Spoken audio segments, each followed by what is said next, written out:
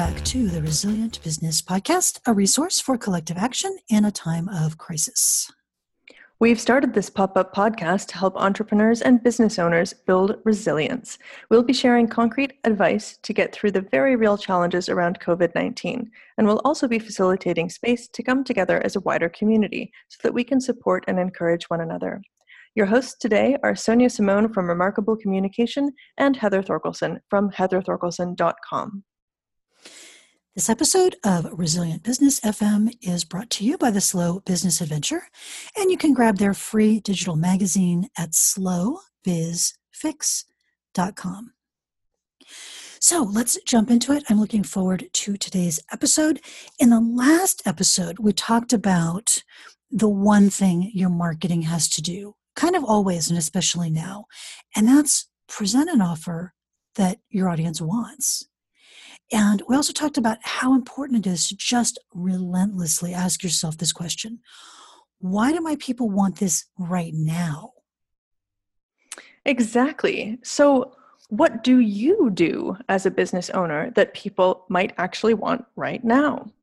Today, we're going to run through some examples of companies that have figured out how to pivot on short notice and stay relevant to their end users or clients in spite of the pandemic. So the first example I want to give you are it's a company that's run by a couple of friends of mine, Paul and Grace, in Toronto, Canada. It's called 100 Kilometer Foods. Now, 100 Kilometer Foods started out as basically kind of a farm-to-table organization. They were taking a truck out to very small-scale farmers who grow things like, heirloom tomatoes and that kind of thing, and then found restaurants that wanted this really unique, amazing produce that was sourced really close to where they were located, hence the name 100 Kilometer Foods. So previous to COVID-19, they were a wholesale-only business, bringing this farm-fresh local produce to some of Toronto's best restaurants. Now, in response to COVID-19, when nobody's going to restaurants, they've expanded their business to include the retail market. What does that mean? Well, that allows them to actually continue to be able to feed the community, but just not via restaurants. Instead, they're bringing healthy local food to individuals and families during the pandemic. So we don't have to worry about going to a restaurant anymore to get this amazing local produce. You can get it and take it directly home. Now, what they're doing is they're offering a series of 100 Kilometer Foods market boxes, and they contain some of the best quality products from their network of farmers and producers. So it's fantastic because the people getting these market boxes can feel good knowing that every box they purchase supports local farmers and small businesses, small food businesses. And in turn, this helps keep these small farmers who really depend on companies like 100 Kilometer Foods to stay alive. It allows them to keep going and not fall or fold underneath the current circumstances. The other really cool thing that they do is they're partnering with the restaurants that they used to take all of their produce to. They're still taking some of it to them, and those restaurants are creating meals in a box that their favorite, their hardcore customers can go in and buy and take back home. So it's a really great example of how they completely changed their business model on short notice to just meet the need directly of not only those end users, the people who are eating the food that they get from the farms, but helping the farmers and helping the restaurants all stay alive. Yeah, and I'm seeing that, in various places where you have the smart food producers, especially like the artisan, the smaller producers, because small businesses tend to be more agile, more nimble. And so, we've had local trout farms do something very similar. We've had, local ranches do something similar. So, ask yourself, is there another way I could get what I do to the person who's going to use it if my primary venue is closed off? Yeah. I'm going to talk about another example. So our co-host, Tora Wilhelmsen, she and I work together. Sometimes we do some client work together. And something we've been doing is talking with authors. So if you write a book, most authors will tell you that writing the book is not, if you're not Stephen King, it's like that's not where you make the money as a general rule, especially for nonfiction. You write the book, And then what you make a living on is typically speaking gigs is very, very common. Okay, well, 2020, all your speaking gigs just got canceled. So how are you going to pay your mortgage? So Toro and I have been talking with authors, and we actually kind of created like a package, a plan for people to supplement the books that they already have. They're already reaching an audience. People already know them. How does that audience get the transformation from the book? How does that audience actually do the thing that the book tells them how to do? And we have a couple of ways that we work with people. So one of the things we do is just self-publish a workbook. This is something you can do with 21st century technology super fast, is take your ideas and turn them into action in the form of a workbook, get it self-published. You can pop it up on Amazon, really, really reliably. And that's a way to increase the value to your audience you already have. Another way to do it, which would be a step beyond, but really valuable and more lucrative, is to take those ideas and turn them into a workshop that, of course, we would be delivering virtually. And you're seeing a lot of that now, right? Take what you did face to face and do it virtually. And you could certainly do a virtual speaking tour. That would be cool. You're probably not going to generate a lot of revenue, but a workshop where you're going to interact with people, that's for a lot of speakers. I know for me as a speaker, that is so fun for me, is the talking to the audience afterwards and the questions people come to me with in the hallway. You can reproduce all of that. Again, you can help get the transformation that you want to deliver. Your mission is to help people be more productive or grow better tomatoes or, have a great meditation practice, whatever it is. When you do a workshop, work with people maybe 10, 20, 50, even 100 at a time, virtually in a workshop. You can help them get that transformation, and it helps you as an author. Gives you another revenue source, which is always a good thing. And I think this is really important. It prepares you for when times are good again. It builds a better foundation for when we are going to go do the speaking gigs again, for when we are going to deliver to restaurants again. So it sort of preserves the ecosystem and even builds it. And that's another component I would love for you guys to look for when you're thinking about changing direction. I love that you said that, Sonia, because it dovetails perfectly into my next example, that whole idea of building a foundation. So the next example I want to share is in my own company, my second company, Twin Tracks Expeditions, which is a polar travel company. Obviously, we're not running polar expeditions right now because the whole world is at a standstill, right? There's no airplanes. Norway, which is one of the primary places that we operate, is completely closed to foreigners. So we're stuck. We are at a standstill. We have had to cancel this season. Nobody is booking into future seasons. It's just flatlined. But this is something that we saw as an opportunity. So we decided to focus on a couple of things. One of those is education. So when people start thinking about wanting to travel in general, they start doing research, right? When they start thinking about traveling to the polar regions, these are still kind of niche travel experiences, and there's a lot of information to sift through. So we are starting to focus on doing more educational posts on social media, sending out newsletters that try to help people differentiate between different types of expeditions that they can do on ships. What do they want to see? Do they want to see penguins or polar bears? Do they want to go on a big ship, small ship, that kind of thing? So we're creating a relationship with these folks out there looking for trips by helping them sift through all of that information. It also helps build up our authority capital because our company is run by people who have worked in the polar travel industry for many years. We're not agents sitting at a desk somewhere in a big city. We're all polar travel guides who know this stuff inside and out. So interacting with people on an educational level helps them see, wow, these guys are the real deal. These are our polar insiders. We want to learn from them. We want to travel with them, which is really good for our company down the line, right? We're establishing the know, like, and trust factor so that when they decide to book a trip, the likelihood of them choosing to book with our company is quite high. And the one other thing that we're doing, which I really love doing actually, funny enough, is podcasting. So we're currently developing our second season of our podcast, which is called Antarctic Stories. And that's a really cool opportunity as well, because obviously podcasting is evergreen. It gets into people's ears all over the world. We get to bring really interesting stories about the polar universe to anyone everywhere, and that also allows us to do educational stuff. So it's been kind of an interesting stage for us of just being like, Yeah. well, we can't do what we normally do, so what do we do now? Well, let's Yeah. talk about what we love.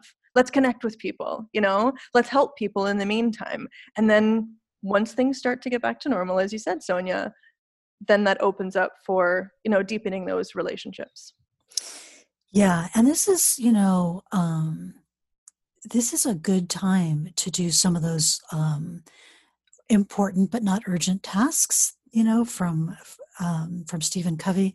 The things, they really do matter a lot, but like they haven't been on the maybe at the top of the to-do list because nothing's on fire.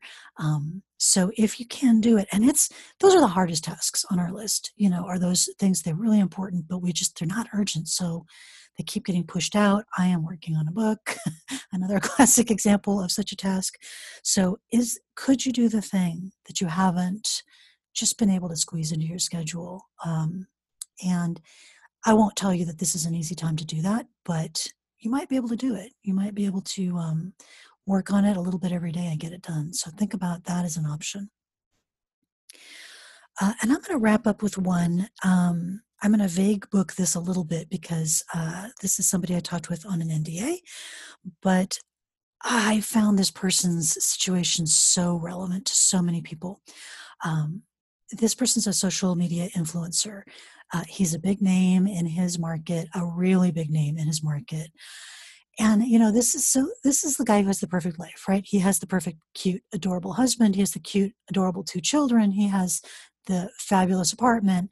It's all Instagram ready. He has the Instagram ready life. In real life, I met this guy at an event and I was like, I would never have even recognized you without the lighting and the hair, like that's not who he really is.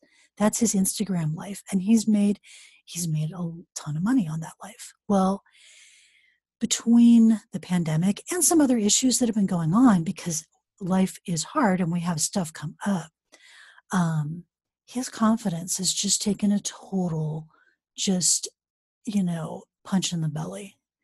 And he's not feeling it. He's not feeling the perfect life. He's not having the perfect life. His 2 kids can't go to daycare because of the pandemic. And so, and they're really little and there's all this stuff coming up, right? And so something that I counseled him and I would counsel you is if you have an authority with your audience and your authority is always based on being like really having it together, okay, really having your stuff together. I'm like monitoring my language right now. And then the stuff hits the fan, right? Then it's like things are not so great anymore. What people want from you now is not necessarily for you to be so perfect, is not necessarily for you to have that perfect apartment and that perfect marriage and the children who never get dirty and never, interrupt you. What people might want from you now is for you to be real and for you to have problems like they have problems and for you to show them, hey, some days are really tough and some days are kind of pretty good, to get more real with your audience. Now, again, this is something I would recommend you do all the time, is not present this picture perfect Instagram. I have no problems. Everything in my life is amazing. I'm swimming in cash and I always beautifully lit, right? That's fine as far as it goes. But when you add some reality to that, when you say, hey, guess what? This is what I look like without the fancy lights on. And this is what my kid looks like when I'm not shooting them with the super awesome filter. That's where you get the real connection. And when you have a real connection, you can make a real transformation. So that is another option for you right now. If you, and honestly, it's not that your audience needs you to be perfect. It's really about you and your own head. It really is. So if you could find some bravery to let people in on, um, you don't have to let them in behind the whole train wreck, and you probably shouldn't, but let them see, hey, dudes, this is hard for everybody. That's really powerful. That's when you really deepen that connection. Just like in a relationship, when you're in a relationship with somebody, like a romantic relationship, the relationship really starts to mean something when you're not all dolled up all the time for one another. That's such a good point. So, so just to recap, to kind of bring this back, when we're talking about marketing in a pandemic or marketing in time of crisis, we change the message because what our audience wants changes, but we preserve the mission. You're there to serve, right? You're there because you want to give people something in this world. You want to help them have a better life.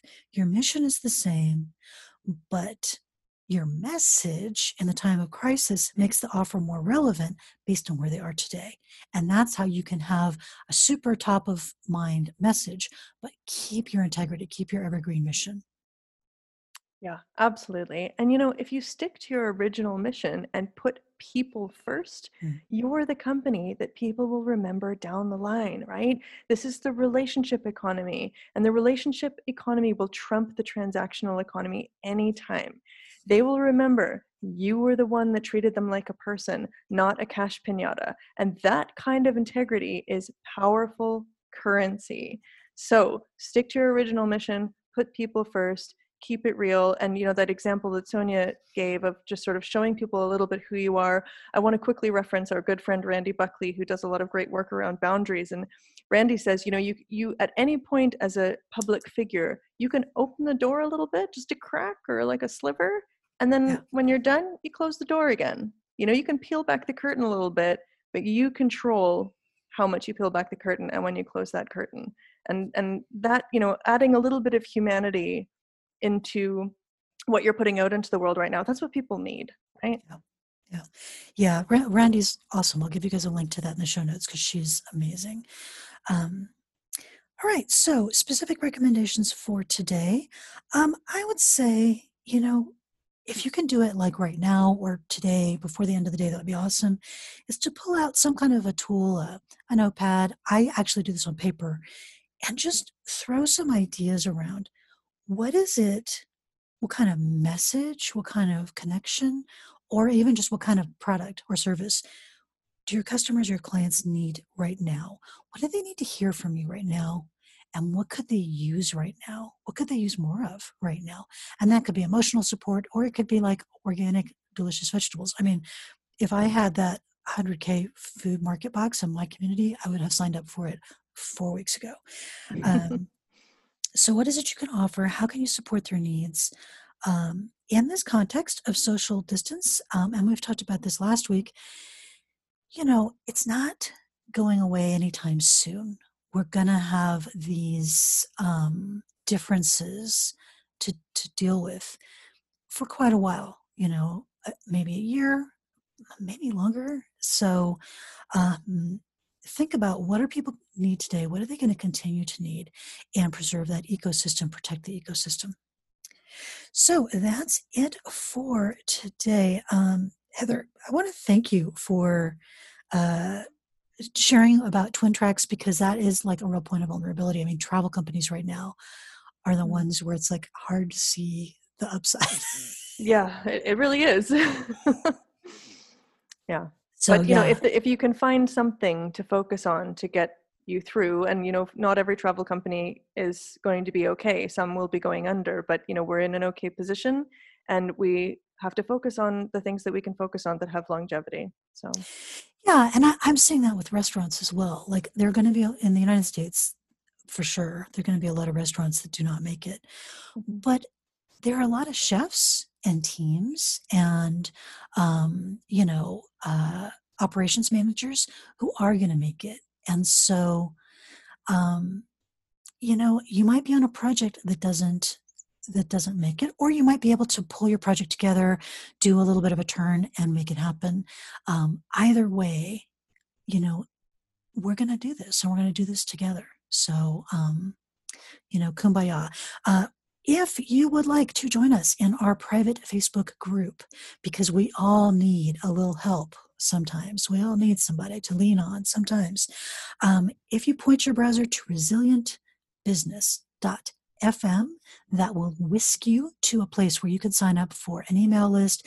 This is not like a super spam list. We're going to be just sending you some stuff we find useful, relevant, mostly free things, possibly one or two paid things, and an invite to that private Facebook group. So that would be a great idea if you haven't done it yet. And of course, if you know any other business owners or side hustlers who need a little help making it happen and keeping their mojo, we would love it if you share this with them. You could just share it with them. You can like the podcast. You can share it on social. Those are all wonderful things to do. And we really appreciate every like and every link. Thank you guys so much. So that's it for today. Heather, thank you for your awesomeness. Thank you. And everybody, stay safe and go do great things. Bye.